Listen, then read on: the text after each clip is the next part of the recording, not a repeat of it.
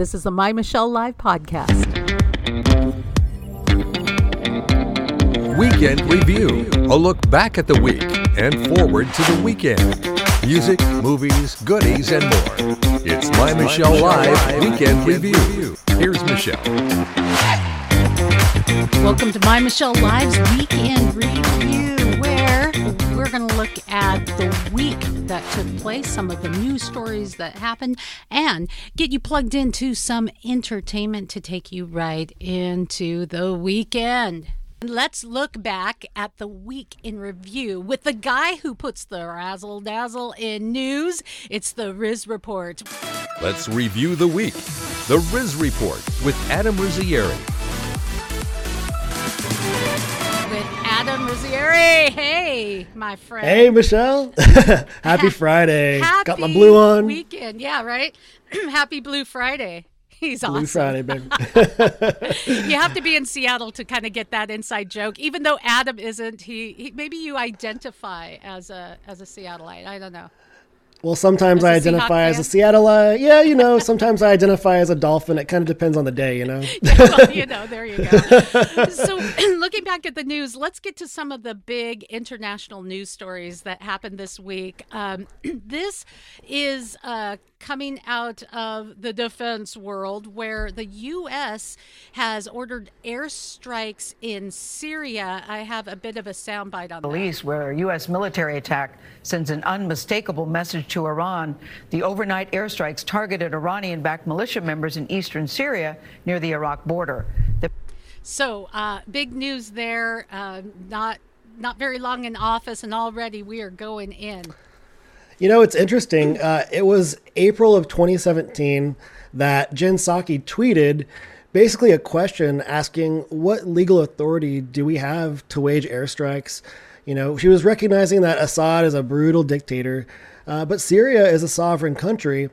And so really the only difference now in 2021 is a change of president, right? Now, Trump, when he did it, not okay. But now that Biden's in there, we're firing some Psakis at Syria. And I'm just going to call missiles Psakis from now on. And we Psaki'd Syria. And I'm really kind of wondering why. And apparently it was, obviously an act of retaliation for an attack that took place on U.S. assets really close to the Iraq and Syria border. But, there's this question of, at what point do we engage in military conflicts? And when we're going to anger really our international adversaries, being Russia and Iran, let's recognize that Syria is an ally of these nations, right? They're not exactly our friends. So at what point are we going to kind of look back in our rearview mirror and say, oh my gosh, we are now in a military conflict.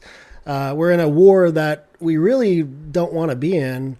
It's I think a big concern that really with the last administration, we made a very strong effort to disengage from foreign conflicts that literally resulted in the loss of thousands of American lives. And how odd is that? Because Trump was billed as a warmongering, dangerous president, and yet during his administration we had relative peace. We heard almost nothing. You remember that old phrase, the old enemy of ISIS and the Taliban? Did you really hear any mention of ISIS or the Taliban in the last maybe two and a half years?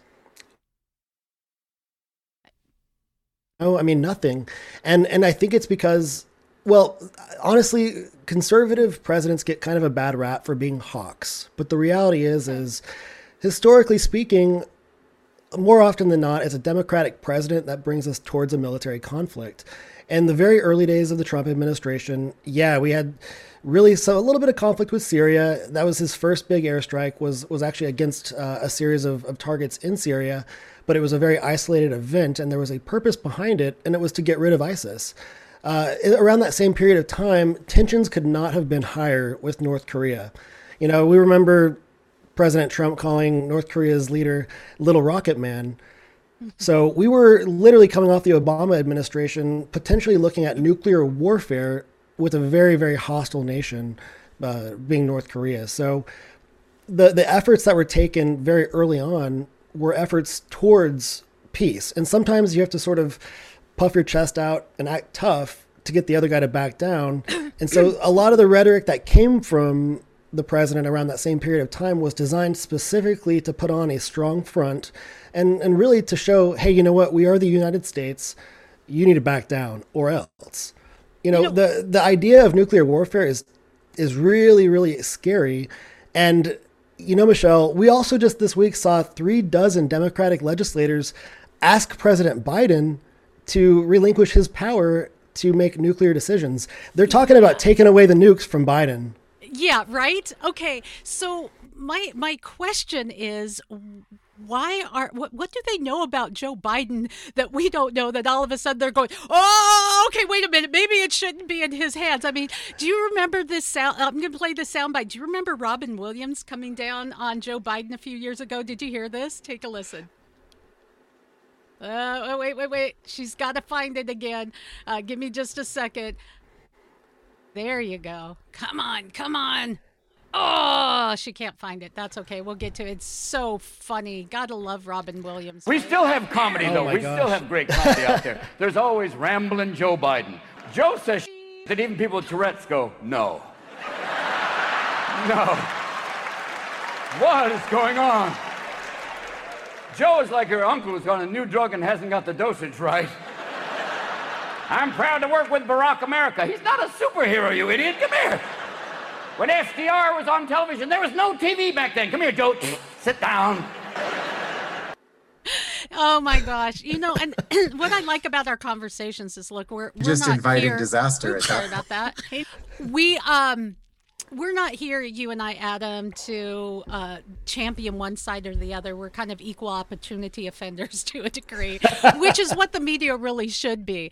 And that's why it was hilarious to me back in Barack Obama's era when he was nominated for the Nobel Peace Prize, when he hadn't done anything. They just said, well, you're a good guy, let's just give it to you, And when recently Trump was nominated for a peace prize, it was laughed away like, oh my gosh, are you kidding me?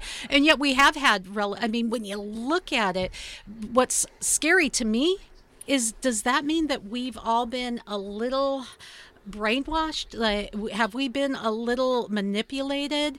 Can we not really see clearly? And it really bothers me on a personal level because some of that I've bought into.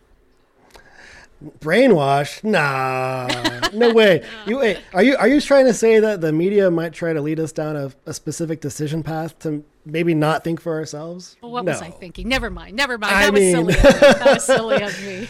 But hey, that's a real thought. I mean, is the media really being used as a propaganda machine for those in power? And if so, who are the ones in power that big media is listening to? I think that's a real concern. To think that, ultimately what Trump's decisions might have been during his tenure were decisions that were anything other than putting America first and really kind of creating more of a peaceful and prosperous environment for all of us. The data just doesn't support anything more than that. So it's very interesting now that Pelosi and the Democrats, they never tried to take the nukes from Trump. But like you asked, what do they know that we don't know? Yeah. Oh my goodness. I don't know, but I really feel like we need to know. I mean, this is a guy who was just elected president of the United States, and it's February. Like, it just started, right? So, yeah. Oh my goodness. We need to be asking some serious questions here. And they're not questions that can just be circled back on. Jen Psaki, she needs to give us some real answers about what's going on. Because if we're kind of looking at now decision-making, especially decision-making as sensitive as this, the question of nuke it or don't nuke it. I mean, if we have an oligarchy that is easily influenced by special interests and certain agendas that we don't really know much about, that's a huge problem. We elect a president for a reason, and part of the title is commander-in-chief. So if we just elected a guy that can't make a wise decision on how to respect the responsibilities that come with nuclear powers, guys, we got to have a different president ASAP, and whether that's, God bless America, but whether that's Kamala Harris or the next person, we have to have a president that is qualified to make that decision for all of us. Because there is a theory that's called mutually assured destruction. And mutually assured destruction is why we are alive today, frankly. It's a theory that got us through the Cold War. And it's a political science concept that basically says, if you nuke me before your nuke lands on my territory, I'm going to nuke you, and then we're both going to be dead. And so we have the theory of mutually assured destruction as a thing that has kept us safe from hostile nuclear powers. So if we're now going to give that power to an oligarchy or a collection of individuals that maybe their decision-making process is slow, or maybe it's not really adequate, or there's a lack of integrity behind it, we really kind of handicap ourselves in a way that we really shouldn't be. Our live stream was a little slow getting up, so if you're just joining us, we are in the midst of our Riz report, and we're looking at some of the news that made news this week. Now, we were talking a bit about airstrike on Syria and how there may be media bias out there. Adam and I are kind of sitting in the middle, kind of going, okay, wait, what's fair here should be fair here, kind of like equal opportunity offenders.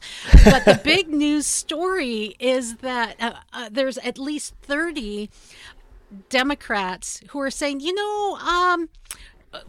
President Biden really needs to not be the only person with authority to launch nuclear weapons. And you're going, okay, they didn't, as you pointed out, Adam, they didn't even mention that during Trump's administration. What the heck do they know about Joe Biden that we don't know?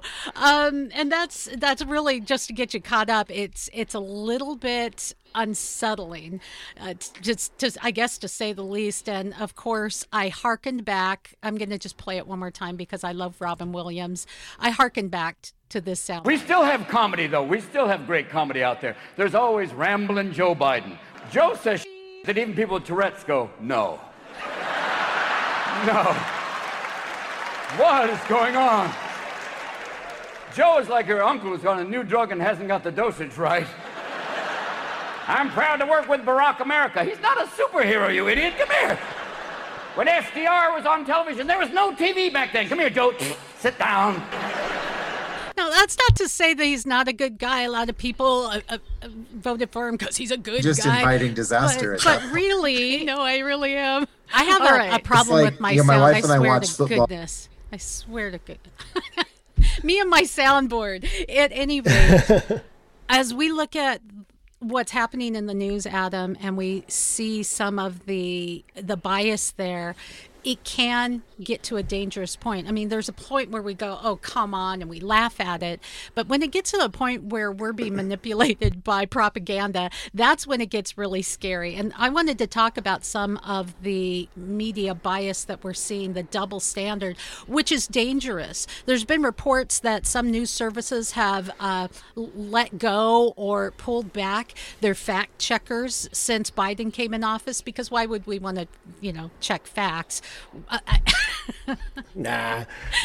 It's like the circle back soundboard, right? It'll come. It'll get to us. Right. Yeah, but it's really, really concerning to see how the media bias is influencing the discussions that we're talking about.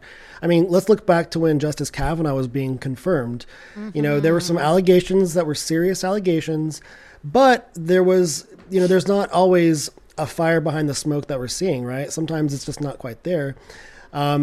Right now, we're talking about sexual allegations that are very serious in respect of Governor Cuomo. Okay, I have a soundbite on that. New York Governor Andrew Cuomo, who is already facing criticism for part of his response to the pandemic, faces new trouble this morning over detailed allegations of inappropriate behavior in the workplace.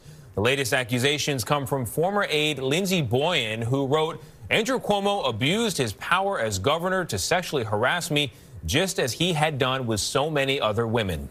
So that comes from CBS This Morning, which was nice, but I did have to search a little bit for that news story. It's nice that they said something, right? I mean, because there has been deafening silence from the mainstream media, ABC, MSNBC, and naturally CNN. I mean, it's like the guy's brother works at one of these outlets. I don't know. What? I mean, it's right. I mean, so this is really kind of concerning, though, because here we have a serious allegation from a professional, Lindsey Boylan, a former aide to Governor Cuomo. Her claims are extremely serious. She's talking about discussions of playing strip poker from Governor Cuomo. The guy even made a lewd reference, allegedly, kind of talking back to Bill Clinton's use of cigars, which was extremely controversial. Inappropriate touching, very, very uncomfortable advances, including a kiss on the lips. So that is not how you act in the workplace. That is not how you expect somebody in a position of authority to ever treat you. And so here we have a staffer who is presumably working her way with integrity to the top of her ability, or to the best of her ability. And now she's making these allegations because, frankly, it's the right thing to do when that kind of thing is happening. But the media is trying to wash over it, leading up to or I guess in the middle of COVID, when it was at its worst, there was more activity like this. There was CNN's show Cuomo Primetime, led by Chris Cuomo.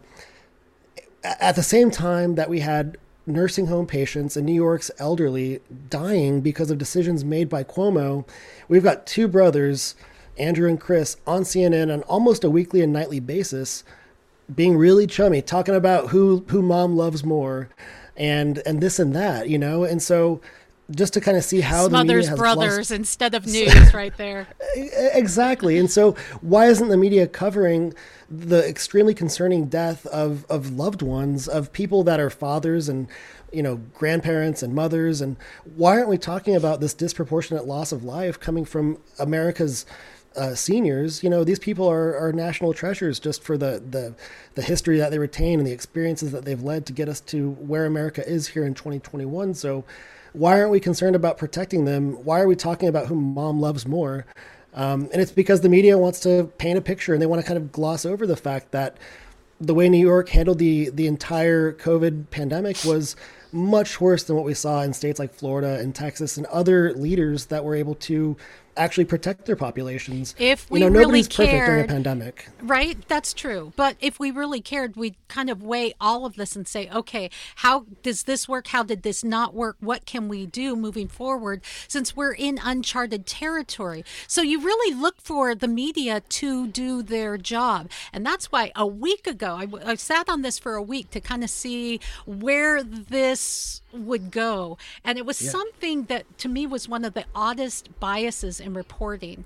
And it came it came and it went relatively untalked about. But imagine for a moment, take Joe Biden's voice out and put Trump in, and imagine what it would have looked like in the news. Portion is a lot of people don't know how to register. Not everybody in the community, in the Hispanic and the African American community, particularly in rural areas that are distant and or inner city districts, know how to get online.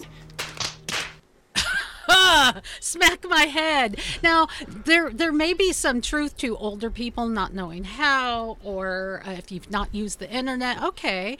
But that has nothing to do with being Hispanic or Black. You could be a older white guy in poverty and still not know how to use the internet. Or, but if for one moment Trump would have said that, it would have been everywhere and everyone would become unglued. He is a racist. Why isn't Joe Biden a racist? And this is not the only questionable thing he said concerning race. I mean, I'm Hispanic. I've been able to figure out the internet. Thank you very much. Maybe I'm the exception. I don't think so. I know some incredible web developers that come from Latin countries or are just Latin Americans. I mean, it's ridiculous to say something like that. And it's just one example of many. I mean, can you imagine eulogizing one of the top leaders of the KKK and being celebrated for it? It's shocking to me. Biden did that. Biden did that. And so I don't know. I never saw Trump do anything like that. I never saw him in company with people that were known terrible racists. Never saw that. Not actually. No, and not even before his time in office. I've seen him with You know what? He was actually at Chelsea Clinton's wedding. I've seen him exist in a very cordial way with folks on the left and the right, folks of different ethnicities, religious backgrounds, and sexual orientations. Now, we're not, seriously, we're not here trying to champion Trump. We're here really trying to say, find some balance, people, and be honest. Because even when you research some of the accusations of, well, Trump said this, you look at it in context within 4 minutes of something that we've taken and played the soundbite to death on, you're looking at and going, oh, actually, he was kind of saying the opposite. I have been duped by that at times, listening to that and going, oh my gosh, really? Come on. Just like listening to Biden there and then listening in context, you get a better picture. Well, now, Joe and just Biden to add to that, Michelle. Go ahead. Well, just to add to that, let's just look back to the Emmy Awards, right? So the Academy of Television Arts and Sciences awarded Governor Cuomo with an Emmy Award for a series of, it was 111 TV appearances, his daily briefings, to discuss kind of what was going on with COVID, what's the latest, what we should be looking out for. He was using his platform to really get past what was actually happening in the nursing homes, but then also to improve his position, his national platform. The guy was kind of eyeballing discussions of, well, maybe I run for president at some point in the future. He was using his platform to build his name and then also to sell a book. So, how is it that we give a guy like that an Emmy Award, which is now being discussed? Like, I guess people are saying, hey, you know what? That was probably inappropriate. We should probably not award him the Emmy. There's some stuff going down that we got to talk about. But at the same time, thank God for those thinking people. But then we can splice a soundbite from Trump and cut the context out of it to make it sound really bad. I mean, you could do that to anybody. Yeah, you absolutely can. And I'm sorry, most of Hollywood is not all that bright, and certainly no brighter than the general population. There are some real, maybe even left-thinking people who are brilliant. I think if you listen to Ben Affleck, he actually has a brain. I would love to discuss things with him. I think. Sign me up for Alan Dershowitz. I love that guy. Come on, But as a whole, we have this class of people that tell you what to think, and we know so much more because we can pretend like we're smart when we have a script in front of us. This is where we're at. We have allowed this to happen because we've become fat and lazy in our prosperity, and then we're looking at people like Cuomo who get a free pass that may be running for office. You know who else is running for office, or there's rumors in 2024, Candace Owens, and there's been a resurgence of Trump. You know what? 2024 is going to be very interesting. We've got CPAC going on right now. And, I think we're going to hear some forward-looking statements. And I think Candace Owens, she's a very bright individual who, Michelle, we're not sitting here trying to talk up Trump. We don't have to do that. He was already president one time, and he's got a lot of other people that love him. We're just sitting here trying to speak truth, and Candace Owens is someone who does that. She could be a great voice for people. But you know what? Let's talk about, all right, I don't know if Herschel Walker listens to your show or not, but I really like what I hear from Herschel Walker. He's another influential figure who speaks truth, and I'd be curious to see what his thoughts might be on a future run for office. He's got a really, really logical head on his shoulders. And 2024 is not that far away, but it's far enough away to where people who are not thinking about running right now, maybe next month they're thinking about it. Okay, he might. I now nominate Adam. I think Adam Rizzieri would be. Never say never. I mean, I was actually back in college. I was class president. Hey, okay. Well, you've got more experience than some. And I was a 2-term senator as well. Who knows, right? I ensured that the campus that I went to, that we improved lighting to improve campus safety. That's I care about the community and safety. Sign me up. There you go. I honestly, sometimes I wish they would just pick people just from everyday America and just say, hey, you just do a little term here, because I just think an everyday American could do so much better than career politicians.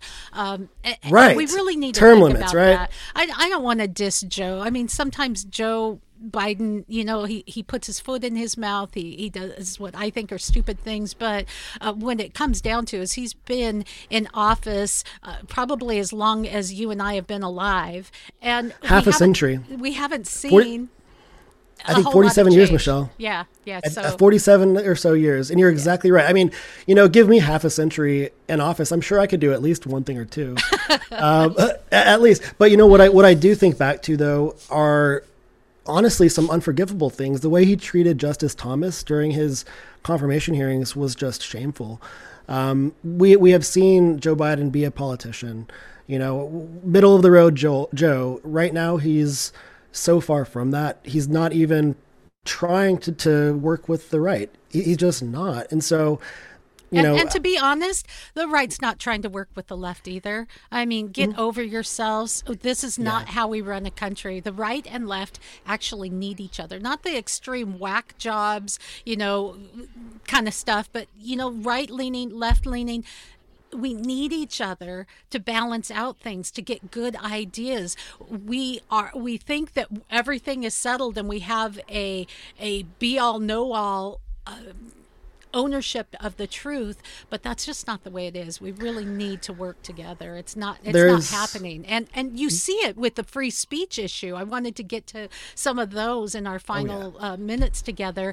Free speech is under attack. The White House is looking at changing a lot of phrases that you can use. There are words like you can no longer say breastfeeding or breast milk. It has to be chest milk, right? And Coca-Cola, there was a whistleblower that brought this to national attention. Come on. Oh my goodness. Are you serious? Yeah. So basically, so the Coca-Cola thing is crazy to me. Just personally, I know a lot of people that work at Coca-Cola that are truly not racist people. They're truly fantastic people. The diversity training that Coca-Cola staff was basically given access to is so far from being, quote, anti-racist.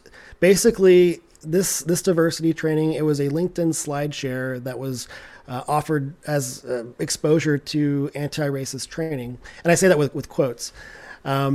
Some of the text inside this training program, it starts off, and I'll just say it's talking about being, quote, less white. Now, first of all, let me just stop with that first sentence. Quote, be less white. That should really be less racist, okay? So in this training program, they basically created a bunch of content and replaced the word racist with the word white. The danger there is you could replace the word white with anything: Hispanic, Black, Asian. Be less of that, be less of this. Now, in this particular program... Be less Christian, be less Muslim. And to be less white, by the way. I wish we could be less stupid. Let me just tell you, I think this is the new KKK. It's the kind, caring Karens that have this white savior complex. And what that really is saying is that you stupid Black people are unable. You have an inability to take care of yourself, but we're going to come in and we're going to help you. This comes from a mindset. I'm going to see if I can play a sound bite of this. Take a listen. Well, we'll see if we can get that. Aha. Illiterate on the topic of race. Be white is to see oneself as a unique, special individual. And every moment that I spend in white space, I am being deeply reinforced. I think white people should remove that phrase from their vocabulary. I'm not racist. It's not convincing to Black people. Okay, now what do I do? And that question has bothered me I don't think white people really want to know what to do unless it's just keep being friendly. It's a little bit arrogant for folks who have never in their life thought deeply about this. Not focusing on race is what keeps us divided. The challenge I want to offer my fellow white people: how have I been shaped by the forces of racism? That's from she wrote a book on this whiteness thing. What is it that a white woman has to come in and say, yeah, you know what, this is how Black people feel, and this is what who made her the spokesperson for a third of America? And who made her the ambassador of white people, by the way? I mean, she literally says that research shows that by the age of 3 to 4, children understand that it is better to be white. I guarantee you, when I was personally 3 and 4, that was so far from my mind. And I'm going to guarantee you, when I was 3, 4, or in elementary school, in an all-white school, I was one of only 2 Hispanics and 2 Hispanic families in our community. I didn't even know the difference. I didn't even know that there was anything different about me. And I actually grew up with a sense of, I'm just fine. So... Sure, you're just a person, right? Yeah. You're just a person. Now, this training basically, the idea of be less racist, right? Be less oppressive, be less arrogant, be less certain, be less defensive, be less ignorant, be more humble, listen, break with apathy. Those are great ideas, though. Those are great ideas for all Americans. The problem, though, is that they lead up to this with saying to be less white, you be all these things. Now, that's where it's a problem, right? The message should be to be less racist, be these things. Because let's just get to the real issue, Adam, and that's that there is not scientifically, and once again, we cherry pick what we want to look at scientifically. Science shows us that there is no division in race. There is one race, the human race. And if we have hate and if we dislike someone, it's a human condition. Sometimes it has to do with the color of your skin. Sometimes it has to do with you just being a jerk and I don't like you. Sometimes it has a whole lot to do, but it's a human condition. It's a human race issue. You want to have a seminar and learn us on how we can be better people, that's great. But let's not break it down to race, because that makes it what? What's the phrase? Racism. Let me learn you real fast, Michelle. Let me learn you real fast how this works. It's crazy. It's absolutely racism. I think the thing that makes our country great truly is tolerance for diversity and tolerance and appreciation for differences. Yeah. Being exposed to different cultures and religions is what makes life awesome, and it makes it interesting. Can you imagine if everything was just literally the same?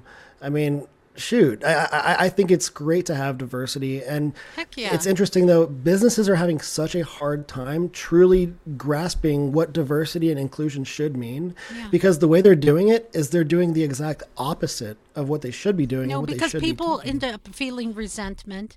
You feel resentment if you're a white male, especially in America. And I have to tell you, I'm a woman of color, and it is not doing anything for people of color when you say, everybody hates you and you can hate others because, well, they hated you first, and it's not racism and it's impossible no, it's eating you alive. It is a human condition of hate, and it eats you alive.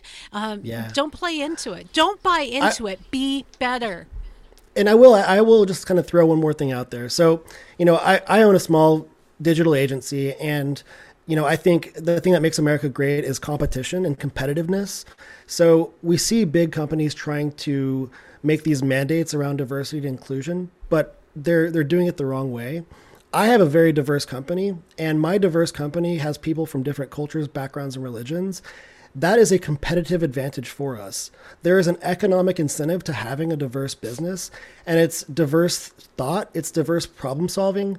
We come up with more creative solutions faster. We come up with better solutions faster because we do value diversity and inclusion. And I guarantee you, we're not doing it by teaching Robin DiAngelo. Okay. We're doing it with our actions. There you go. We're doing it with actions. And something we were talking about is some of the Equity Act, for example, and how that's going to affect sports. I asked the question in our Sports Timeout broadcast, if the U.S. women's national team, which rocks, I mean, they're awesome. They're going to be bringing home the championship there with the She Believes tournament. I just know it, right? I mean, goal differential, their play, it's excellent, right? But how many of those women would make a U.S. national team if we took the male and female out? Because that's really what we're leading to. Because what if you don't identify as male or female? Where's my team? What if so really it should just be a national team. If there really is no difference, then let's just make it all one and stop dividing people. You bring up a strong question. I've been a huge fan of, frankly, women's soccer for a long time now. When I was in high school, the women's team at my high school, They just happened to win state like back to back to back to back. They were incredible. And so I've been a big fan of women's athletics for as long as I guess it's been as long as I've been alive, right? Watching them do what they do is fantastic because it's just fun to watch. It's fun. And it's fun. We're brutal. Yeah, it's fun to see, your ladies do their thing. It's like we're going to crush it on the field and then we're going to, hang out afterwards and do whatever. But to see kind of like this rejection of, well, let me ask you this, a rejection or a confusion between biological sex and gender, right? Mm-hmm. So biological sex, male, female, you're born with certain hardware, right? But then gender, it's how you identify. And so now we have the Equality Act, which passed, by the way, for the second time. First time it passed was in 2019. Likely won't pass the Senate, but if it were to pass the Senate, it's actually going to infringe on religious liberties. The Equality Act is already kind of doing something that the Civil Rights Act of 1964 and the Fair Housing Acts already do when it comes to protecting the LGBTQ community. Now, the trouble here is we're seeing the language of the existing Equality Act actually secularize religious entities. So, with public institutions, you're going to have conflict and issues when it comes to a biological male who identifies as a trans female, or a trans woman, I should say, using, or trans girl, by the way, using the locker room at their middle school or high school or college. So you're going to now have trans women with different hardware in a private locker room with biological women with different hardware. And if there isn't a difference, why aren't we seeing people who were assigned, is this how I say it? They were assigned female at birth, but then decide to be male later. Why don't we see them on sports teams? It's a great question. Why don't we see them on sports teams? I think there's a few women, a very few, who might be able to make the grade, but we just don't really see it wide scale. We wouldn't see it wide scale, and it's a affront. It is a front. I think that there's a lot of honest discussions that need to take place around the Equality Act. I think that we're going to see. You put it well. Gender versus identity. You can biological hardware, biological sex, and versus gender. Right? Gender. That's how you put it. Yeah, I think that it's one thing if you want to say, look, if you have these identity issues, we can talk about that. But this is what your hardware is. Right now, boom. It's already illegal to discriminate based on that in the workplace and for housing. The problem with the Equality Act is that it is not truly an Equality Act. It truly does infringe on liberties that we already have through the Constitution. Exactly right. It's a preference act. And so to secularize religious entities, religious organizations now have to act like they are Starbucks or any big retailer or any business with a common public facility, right? You got a problem there too. Also, let's talk about hospitals, right? You have hospitals that are affiliated with the church.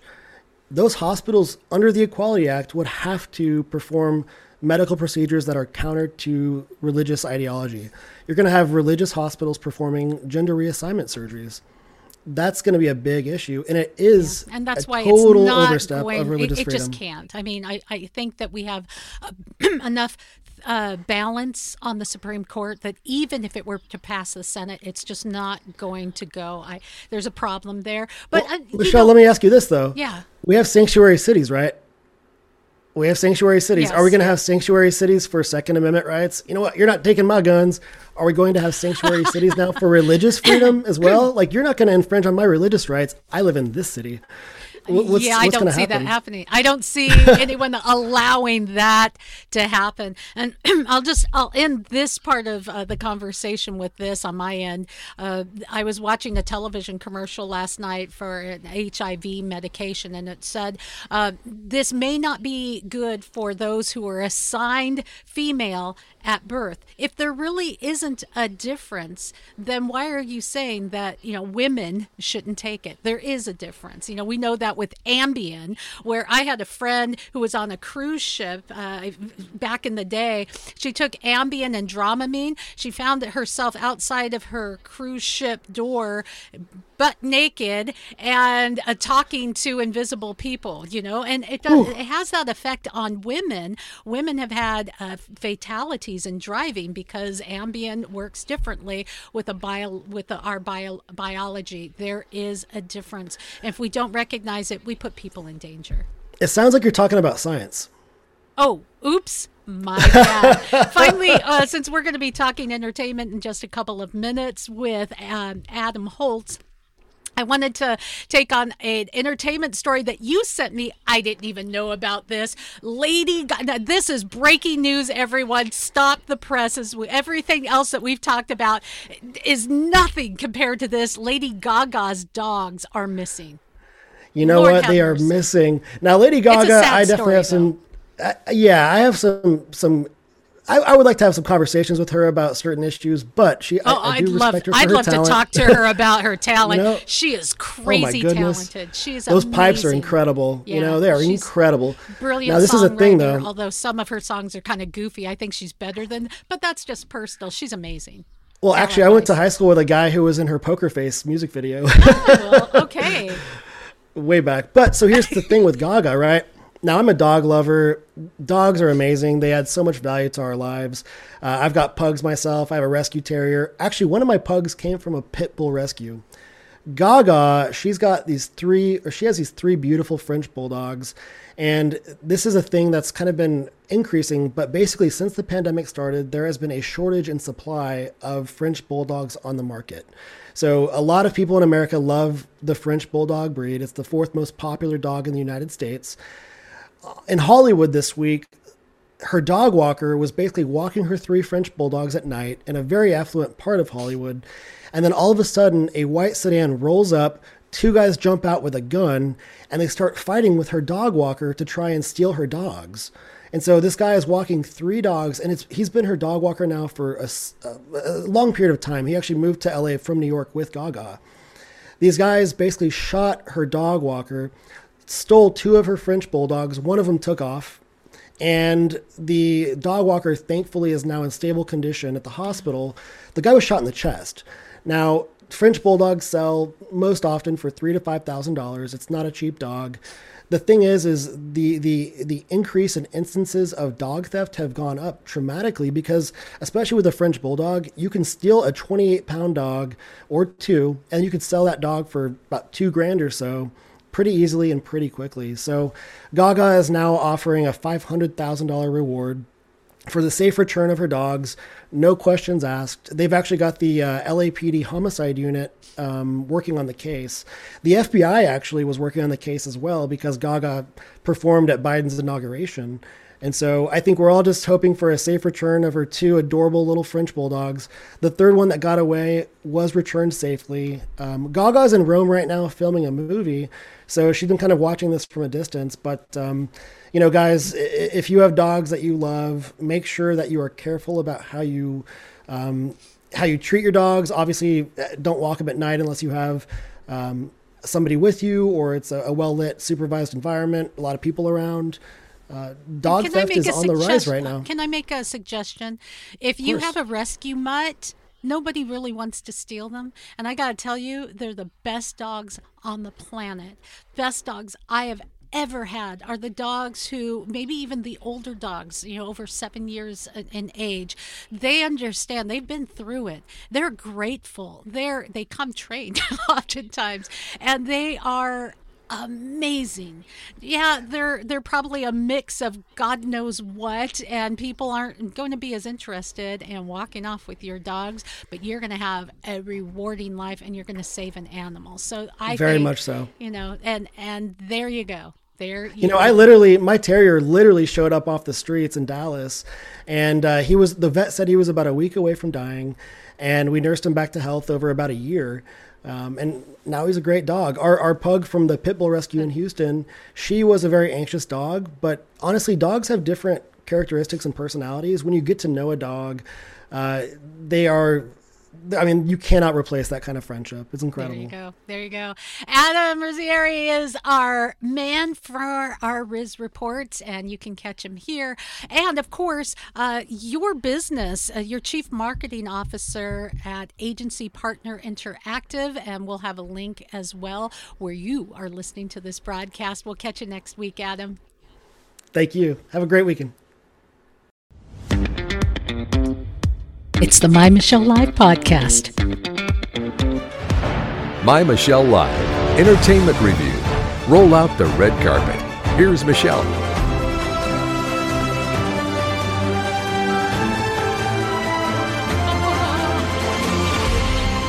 Yes, here is Michelle. Thank you, big voice guy. As we look at our weekend review, we get you entertained as well. Everything you need for the weekend, we pack into this podcast. And on top of everything, after the show today, you will be officially plugged in. I'm pretty cool. Plugging you into the movies, this is Adam Holm. And now we're on video, and so he can't cringe when I play this. The man who never has a bad hair day, Adam Holmes. I'm having a bad hair life, but it's actually a beautiful thing. I shaved my head in 1996, and I haven't been to a barber since. And I've been thinking about it until COVID hit, and then it didn't really matter anymore, right? Who cares? I mean, honestly, we're all on video. We all look 10 pounds fatter on video.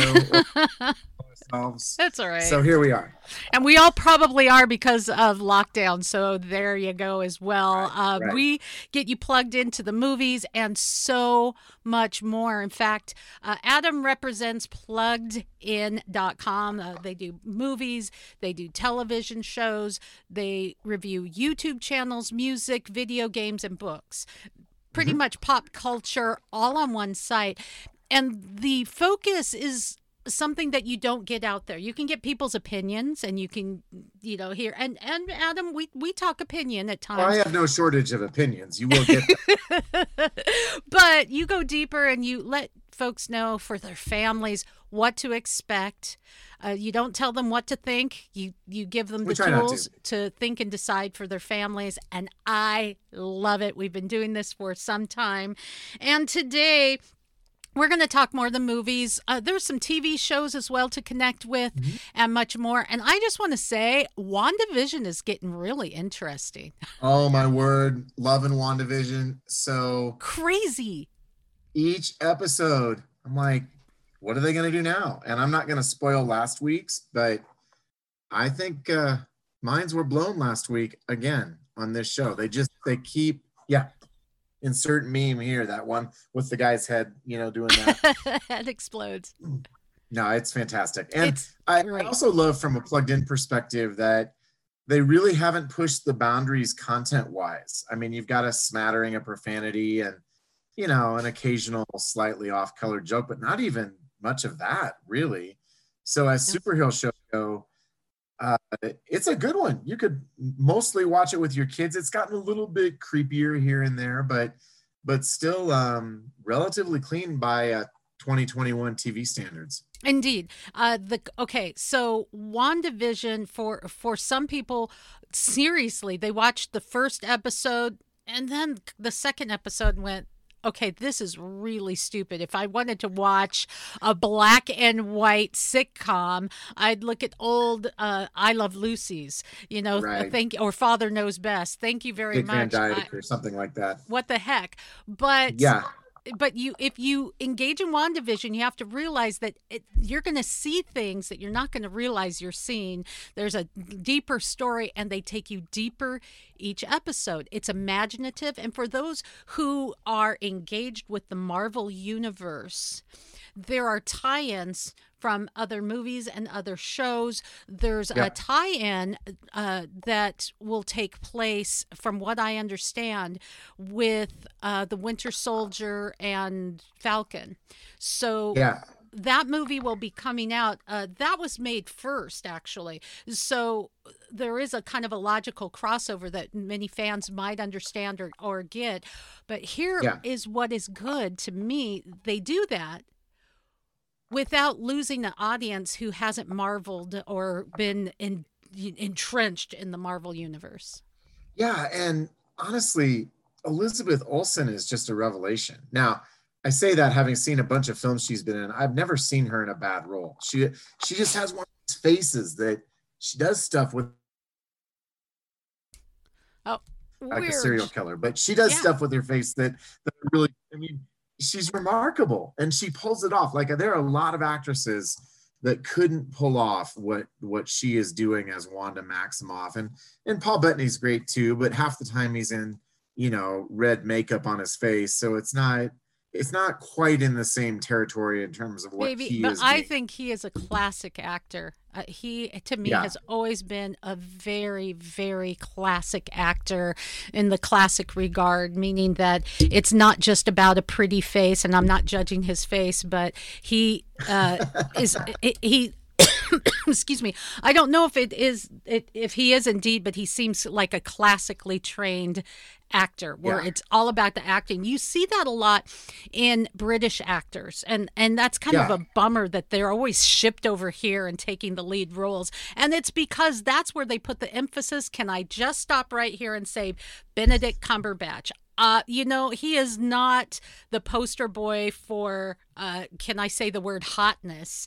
But you adore him. He's got that voice, right? I mean, voice. Yeah. It's his voice. You just want to listen. He could read the phone book if anybody still had a phone book. It would be great. Yeah, that ages us right there. Boom. Thank you very much. I know, right? What's a phone book, Dad? I don't know. Phone book. People used to have little black books too, so millennials look that up. There you go. I'm not gonna divulge what that is. All right. So let's talk for a moment some other television shows. You and I obviously couple of woohoos for WandaVision. Wow. Yes. If you haven't seen it, I think your family will enjoy it. And there's other TV shows. I'm looking at the plugged in page right now. One thing I was hoping we could talk about is Young Rock. Yeah. Young Rock is a show that is exactly what you would think it is. It's like, is that about The Rock? Yes, it is about The Rock when he was young. And it's sort of an imaginative looking back at his life. The series is set in 2032. Rock is running for president, and we sort of get this flashback to, what he might have been like as a kid. And this is a pretty typical network sitcom in that you're going to get some language, you're going to get, a slightly dirty joke here or there. It's not terrible. It's not great from a content perspective. It's just sort of right in the middle. It is. And if you like The Rock, you might find some of it charming. Yeah. I think that's the draw. I didn't hate it, but I went in going, what's the real purpose of this? Well, if your name is on the marketing materials, quote, I didn't hate it.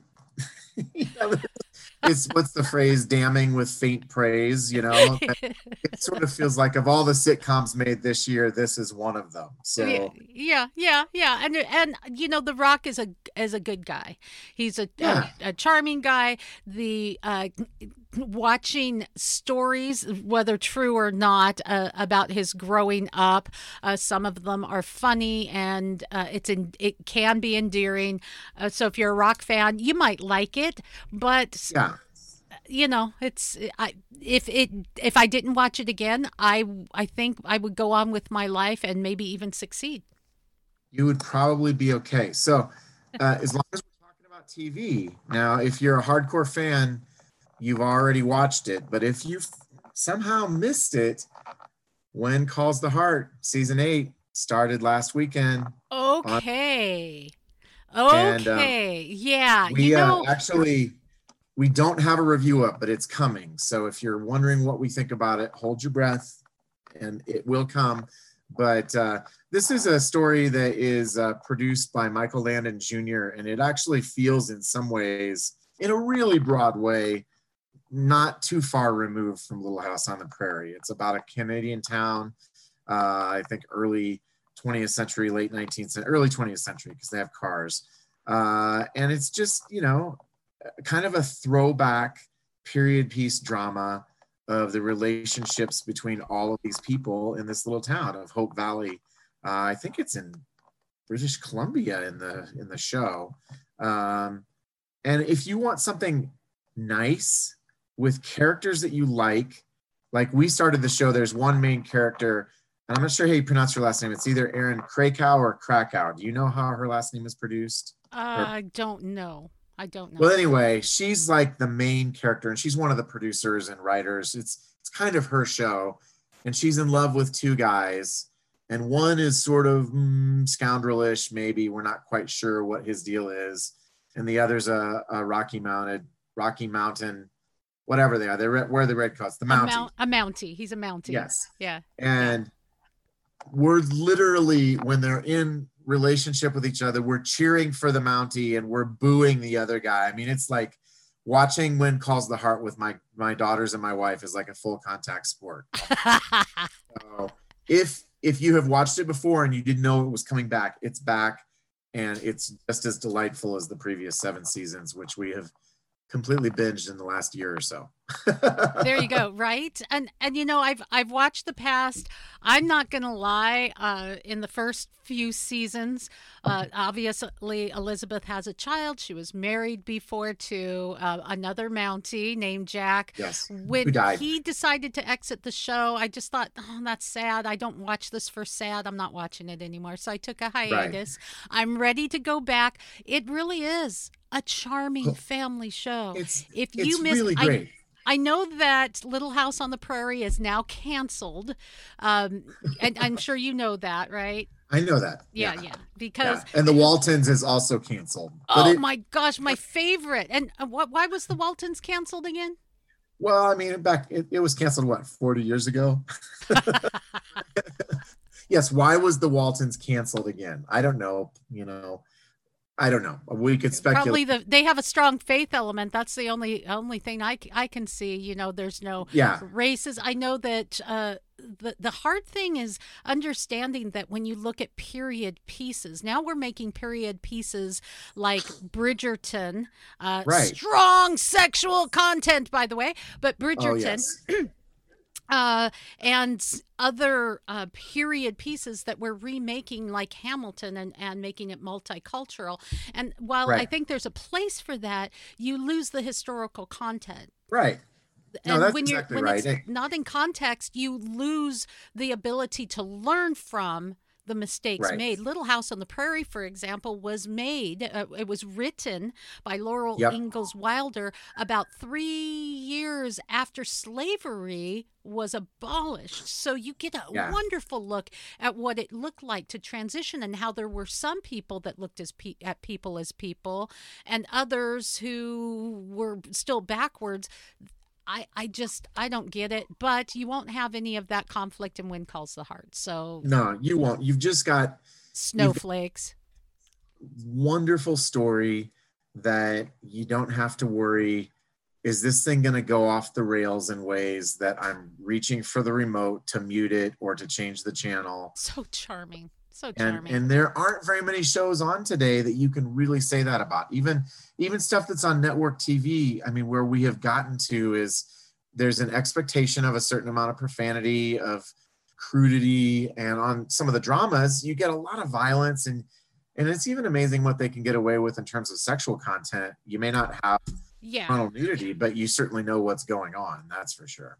Yeah, there's some things that are just have become a social given.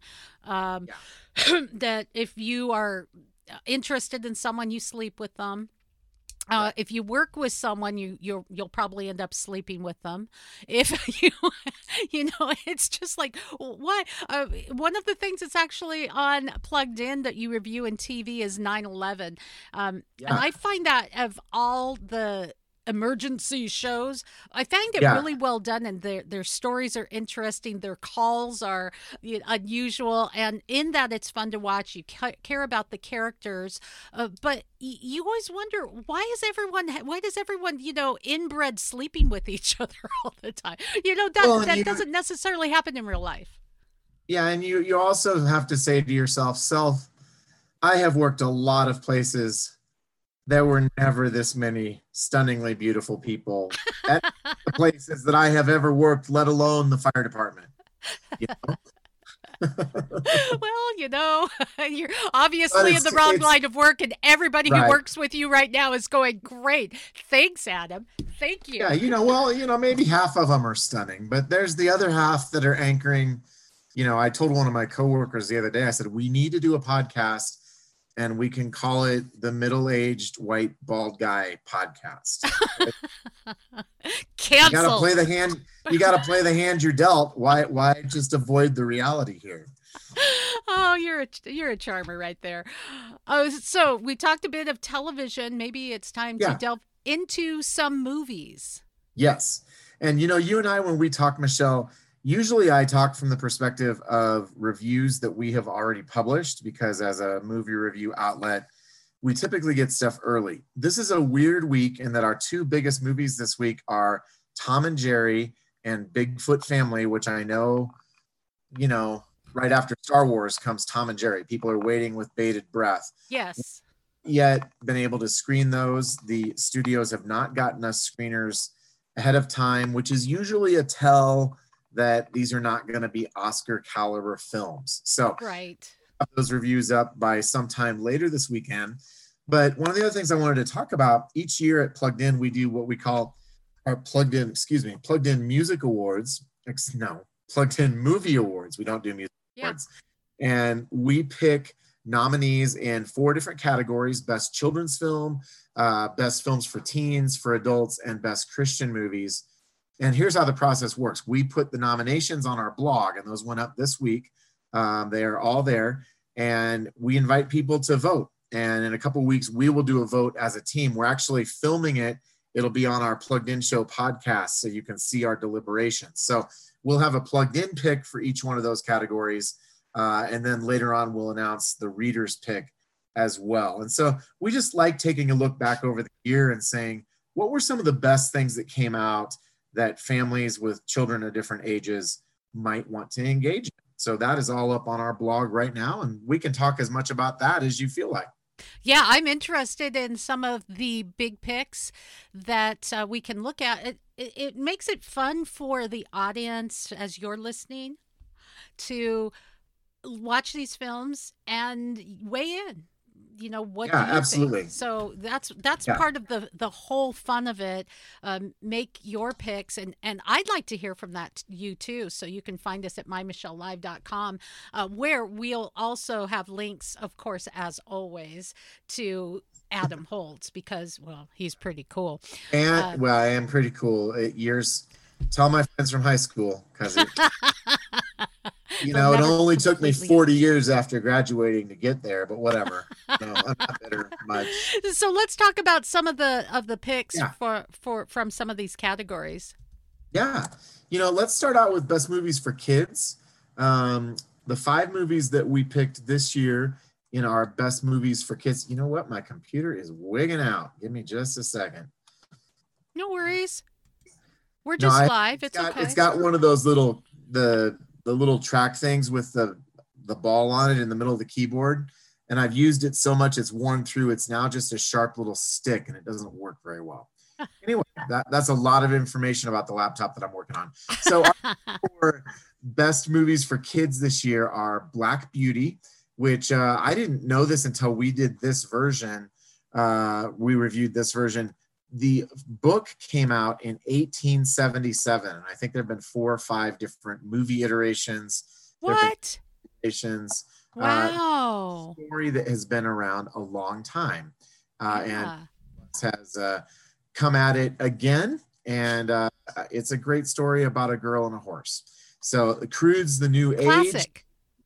Yeah. No, it really is a classic. And I think, honestly, how can you go too wrong with a beautiful horse? That's what I always say. and this My last kids were here, they would say, Dad, you have never actually said that. And I would say, yeah, but I'm going to start saying it from now on. This last iteration, incarnation, whatever you'd like to call it, is pretty charming as well. Pretty cool, beautifully done, heartwarming, just a really good watch. And can I just be honest? When you see something remade and remade, and then remade, and then, oh, it's been a year and a half or 2 years, and then remade, Spider-Man, I don't know, whatever. Right? You're like, okay, I've seen this, but this is actually worth the see.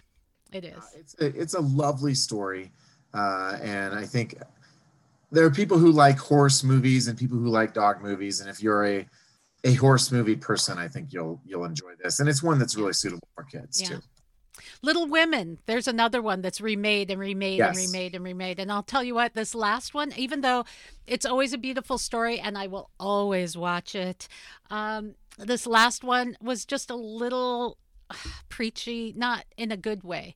You know, it's women independence, and you know, that's really not in the spirit of the film. But once again, with cancel culture, we have to remake everything in our own image, do we not?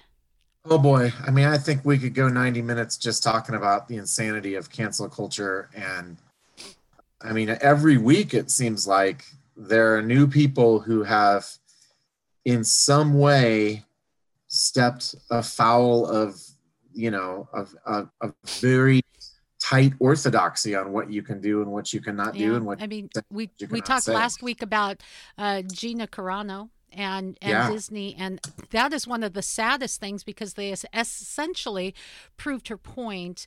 And unfortunately, in our day and age where we have the wealth of human knowledge at our fingertips, I still hear people saying, well, she was comparing Republicans to the Jews during the Holocaust. And I was like, well, you drew that conclusion. What she really said was, look, the Nazis didn't wake up one day and say, hey, what do you want to do today? Let's round up the Jews. It was a process where people started hating each other, canceling each other. And is that where we're kind of looking at today? We need to be careful. Now, I want to bring this back because this is fascinating. It has a lot to do with the topic of entertainment because it's happened before in our country. It was during the McCarthy era, and it really did affect people in entertainment. Right. No, and obviously during that era, it was the Red Scare. And so you had this sort of, I'll use the phrase witch hunt in quotes, where there was a suspicion that someone was participating in that political ideology, they were blacklisted. And there are all sorts of layers of ways that we can think about it. But, you know, with the original witch hunts back in Salem, it just became, if there was a hint of suspicion, you're done. And there's no conversation. There's no ability to deal with nuance. There's no ability to even acknowledge that, well, what if somebody just has a different perspective? And I think that we're seeing something broadly similar now in that if you don't toe a progressive political and, you know, cultural party line, it doesn't take much to end up on the wrong list. No. And I think we've seen it from a religious perspective. You know, there's the idea of stay away from even the appearance of evil. You know, do not be unevenly yoked. And so it's okay then we justify canceling because, well, they're evil. And that's what we're doing all through the political spectrum as well. But when there is an element of faith, and I think this is really important, when there's an element of faith, Jesus dined with the people that everyone else canceled. Absolutely. We have, go ahead, Adam. You know, well, that's a huge, and I mean, important point. You want to talk about somebody being canceled. I mean, let's talk about Jesus being canceled. The culture wanted to cancel him because he was a perceived threat to the status quo on many levels. And that's just one layer. Obviously, there's a deeper theological conversation to be had there. But the ruling Jewish hierarchy wanted him gone. because he didn't play by the rules, and he didn't say the right thing, and he didn't do the right thing. It was the religion of the day, and our religion of the day is politics. But here's the interesting thing, though. Even as Jesus hung out with the canceled people, when you really indulge in faith, you see freedom and acceptance, because God accepts you as you are. And you see people who really walk in faith, not religion, but faith, are the very people who will say, yeah, you think differently. Your morality, moral code may be different than mine. The way that you choose to live, who you love, what you identify as, is different. But you know what? I love you. I love you. And I think that's something that affects, I know we're talking reviews, but let's bring it home, Adam. When we go too far down this road, it really does start to affect even something as simple as what we watch in the theater or on our television screens. Well, yeah, because those messages, those worldviews, and those narratives permeate everything that is happening. And so every time we watch a TV show, every time we watch a movie, and I try to work with this with my kids, it's, we talk a lot about content. It's got X number of sex scenes or profanities. Yeah. Those are really important things. But I think that we've also got to focus on the big picture of, well, what's the worldview? What is this piece of artistic entertainment? And it can be songs or video games or a YouTube channel. Everybody has a perspective, and they're communicating something from that perspective. And we need to be willing to take the time to actively engage with that and to help our kids engage with it, so that we can understand, there's a point of view being communicated here. Let's talk about that. Maybe we agree with it. Maybe we like it. Maybe we don't like it.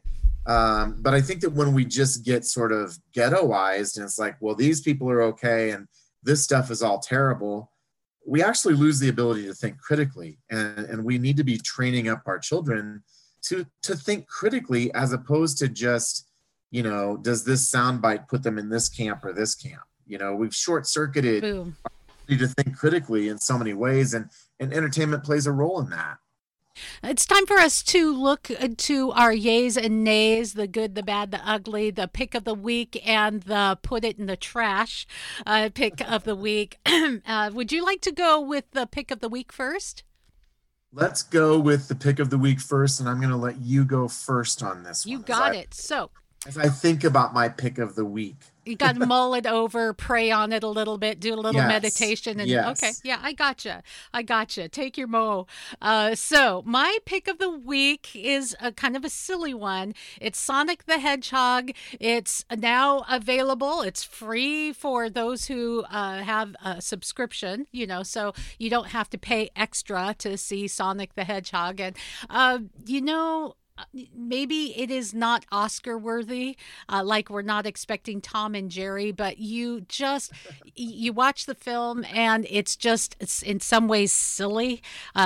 Jim Carrey's character is a bit over the top, and let me just set the stage. If you don't know what Sonic is, a long time video game made into a movie. The big controversy wasn't anything content-wise. It was, how did Sonic eventually end up looking? Because his first creation was so creepy, they had to go back and remaster it. Sonic the Hedgehog is it's a kid family movie, in some ways a little over the top, but it's fun and it's distracting, and it's for me, it's the kind of movie you put on in a big screen in the backyard, invite your neighbors over, and just have fun. You're not going to be indoctrinated into groupthink. You're just going to walk away going, okay, that was fun. I had a fun night. My pick of the week. Well, my pick of the week is take us back to 2003. And I had to go back that far because it's been a pretty quiet week movie-wise, so I don't have anything new that's out. But as long as we're talking about Paul Bettany, let's talk about his movie with Russell Crowe, Master and Commander. Incomparable director Peter Weir. And this is, as you might have guessed, a movie about a boat and a journey that is taken. And honestly, I don't think I have seen it since 2003. But the reason I'm picking it is that on Netflix and Amazon and all these services, each month there's new stuff that comes and goes. So it's not a new movie, but it's new on Netflix this month. So you should be able to watch that. And it's a terrific drama. And I actually remember I was going through something really, really difficult in my life at that particular moment. I remember sitting in the theater watching Master and Commander in December of 2003. And it was just a terrific escape.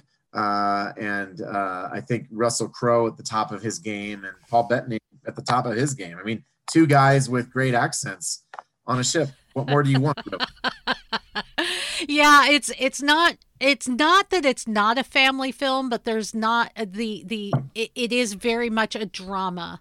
Yes. There is some action, but it's not necessarily action the kids are going to get into. But Right. you'd have to know your kids in order, and you can, these old films, you can go to pluggedin.com and they give you a nice long review.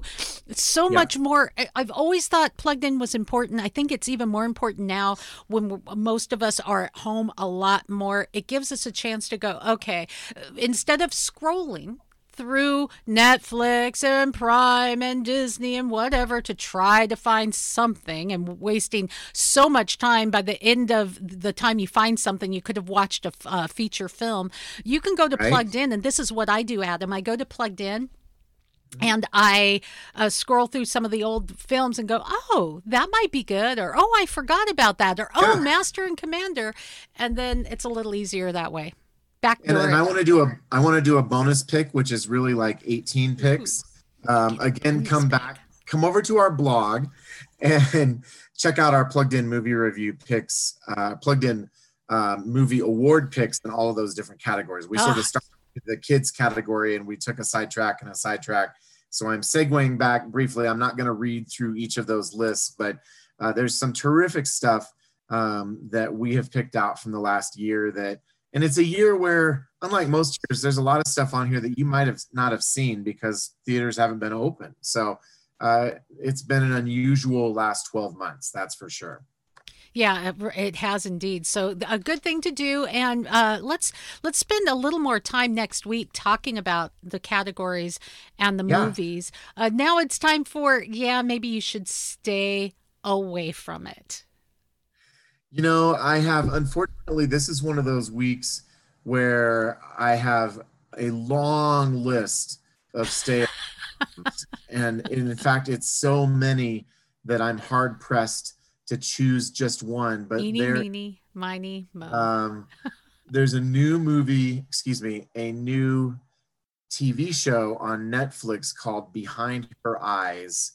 That it is that thing is disturbing and creepy and I think actually you mentioned it last week, but it's one we have our review up for now, and anything that would blow David Cronenberg's mind is certainly going to blow the rest of our minds, and not in a good way. But it's Eve Hewson is in it, Bono's daughter, and it's gotten a lot of buzz, and it's very edgy. And sometimes things in our culture, edgy is code for we have gone to new extremes because we're all so desensitized that we're just trying to get your attention. And this one sort of feels like it's in that neck of the woods. Yeah, you can start with the first, oh my goodness. If you even make it through the first episode, because there's that, I don't know, there's an intellectual draw to it. There is, to a degree. It's mysterious and what's really going on here, and you want to figure it out. So they cleverly do draw you in. That's well done. But the content it's well done. is disturbing and graphic, and when you make it to the end, it's so depressing, so depressing that you wish you never indulged. The twist is, ew. I mean, it's just gross. Yeah, it's gross. It's sad, and and the reason it's important is that not only are you investing your time, but you and I bring this up again and again. And if you're new to this Adam Michelle Hangout thing, we talk about the redemptive quality, and I'm not just talking on a spiritual level, but when you watch a film, the disturbing matter can sometimes be endured. And I'm not talking over the top disturbing, but disturbing matter needs to have some kind of redemptive ending in order to justify it, in order for you to walk away and go, gosh, I feel changed by that. I feel moved by that. I understand that. The world is disturbing, but there is, when you see messages of hope, it kind of brings it into context. And that's what I need to be able to watch something disturbing. There would have to be some pretty redemptive qualities though. Now this one is an exercise in disturbing for disturbing's sake. You just sort of feel like somebody woke up one morning and said, I'm going to tell a story and we're going to just keep twisting this thing. And there's no feeling good after that. Like there's you really need an emotional and mental shower. So I'm kind of with you on that. Another one, it's being pushed on Prime, is Coming to America 2. Now that's not going to be out till March 5th, but the obvious suggestion is they're playing Coming to America 1, and that was back in the 80s. Arsenio Hall, Eddie Murphy, big names from the 1980s. Sorry, I have to get my Arsenio on. And maybe you forget after all these years, or maybe you haven't seen it. Eddie Murphy, obviously very funny, but that movie is I'm sorry, there's some funniness to it, but it's really highly inappropriate, and not even that well done, and really not even that funny. So I got about 5 minutes in and went, oh, come on. Yeah. And, I think it brings up a great point as we look back over old movies, and you and I have talked about this more than once. We just straight up forget what was in those movies. Or if you're really young, it maybe goes over your head, but don't think for a moment that it doesn't affect you. No, absolutely. But even as you think about movies to play for your kids and, oh, hey, let's watch this classic from the 80s, and you get in and you're like, what in the world? I don't remember this. I remember a story from a friend who said that they wanted to watch with her in-laws came over and they saw that The Wedding Singer was on. They're like, oh, 1980s. That's, because that was her era, her big era. Yeah. So she's like, oh, let's sit down and watch it. She's watching it with her pastor, father-in-law, and mother, and going, I don't remember this part. Who picked this movie? Or Back to the Future. Those three. Oh, Back to the Future. Ghostbusters. Ghostbusters is drenched with sexual innuendo. Now, it's not graphic. It's not explicit. No. But it's like, oh, that's kind of nasty. Oh, that was gross. And that's not to say that it's not hilariously funny. It's funny. I'm not trying to be a prude, but we can forget. But you watch it with your kids and you forget. Oh, totally. Yeah. Goonies. I've talked about the Goonies. Man, those little kids use the S word 100 times. I mean, it's just constant. And I don't. And speaking of Goonies, children talking like that. Can we end on a good note? We talked about this film a few weeks ago, and you have to maybe help me remember it. It's like Goonies set in Hawaii, and what's the name of that? It's a Hawaiian word for family. Ohana. Yes, that's it. I was looking for it, but you got there before me. Yes, Finding Ohana. So if you want to watch Ohana. I love the film. I loved that. It was a lot of fun. It feels very Hawaiian, and you get the real Hawaii, not the tourist Hawaii. You get that Ohana feel, that feeling of family, the aloha, and it's like Goonies. Just I think even better. Yeah, absolutely. That seems like a good place to stick the landing, lest I wander off into some diatribe. It's the redemptive. we have diatribes, we have conversation because this media is so influential. And at Plugged In, we want to help people have the resources they need to make the good decisions for their family. And no two families are the same. It's not one size fits all, but you need to know your kids and be students of them and understand how they're wired and how they interact with story and content. And we want to be really your first stop in terms of equipping you with the tools that you need to do that well. And Michelle's gracious enough to have me on her podcast. And we also have a podcast, The Plugged In Show. So this week on our Plugged In Show podcast, we had a great conversation about the idea, it feels so right, it can't be wrong. So you can check that out, the Plugged In Show. Yeah, and Adam's never had me on his podcast, so I am actually nicer than he is. We need to rectify that, Michelle. Thank you for that shout out, and we will reciprocate one way or another soon. Oh, Adam, it is always a pleasure, my brother, to have you lead us right into the weekend. And of course, go to pluggedin.com. You can find links at pretty much everywhere you're listening to us right now. I'm pretty cool. Plugging you into the movies, this is Adam Holmes. Thanks for listening to the Week in Review. Next week, we'll be talking more music. You'll hear the Riz Report, get you plugged in with Adam Holtz, and so much more. So we look forward to having you. And in all things, we look for the God story. If you're in search of who God is and what it means to you, well, join us and log on to My Michelle Live. Send me an email. Talk. I'm Michelle. Thanks for listening. For more fun, go to mymichellelive.com.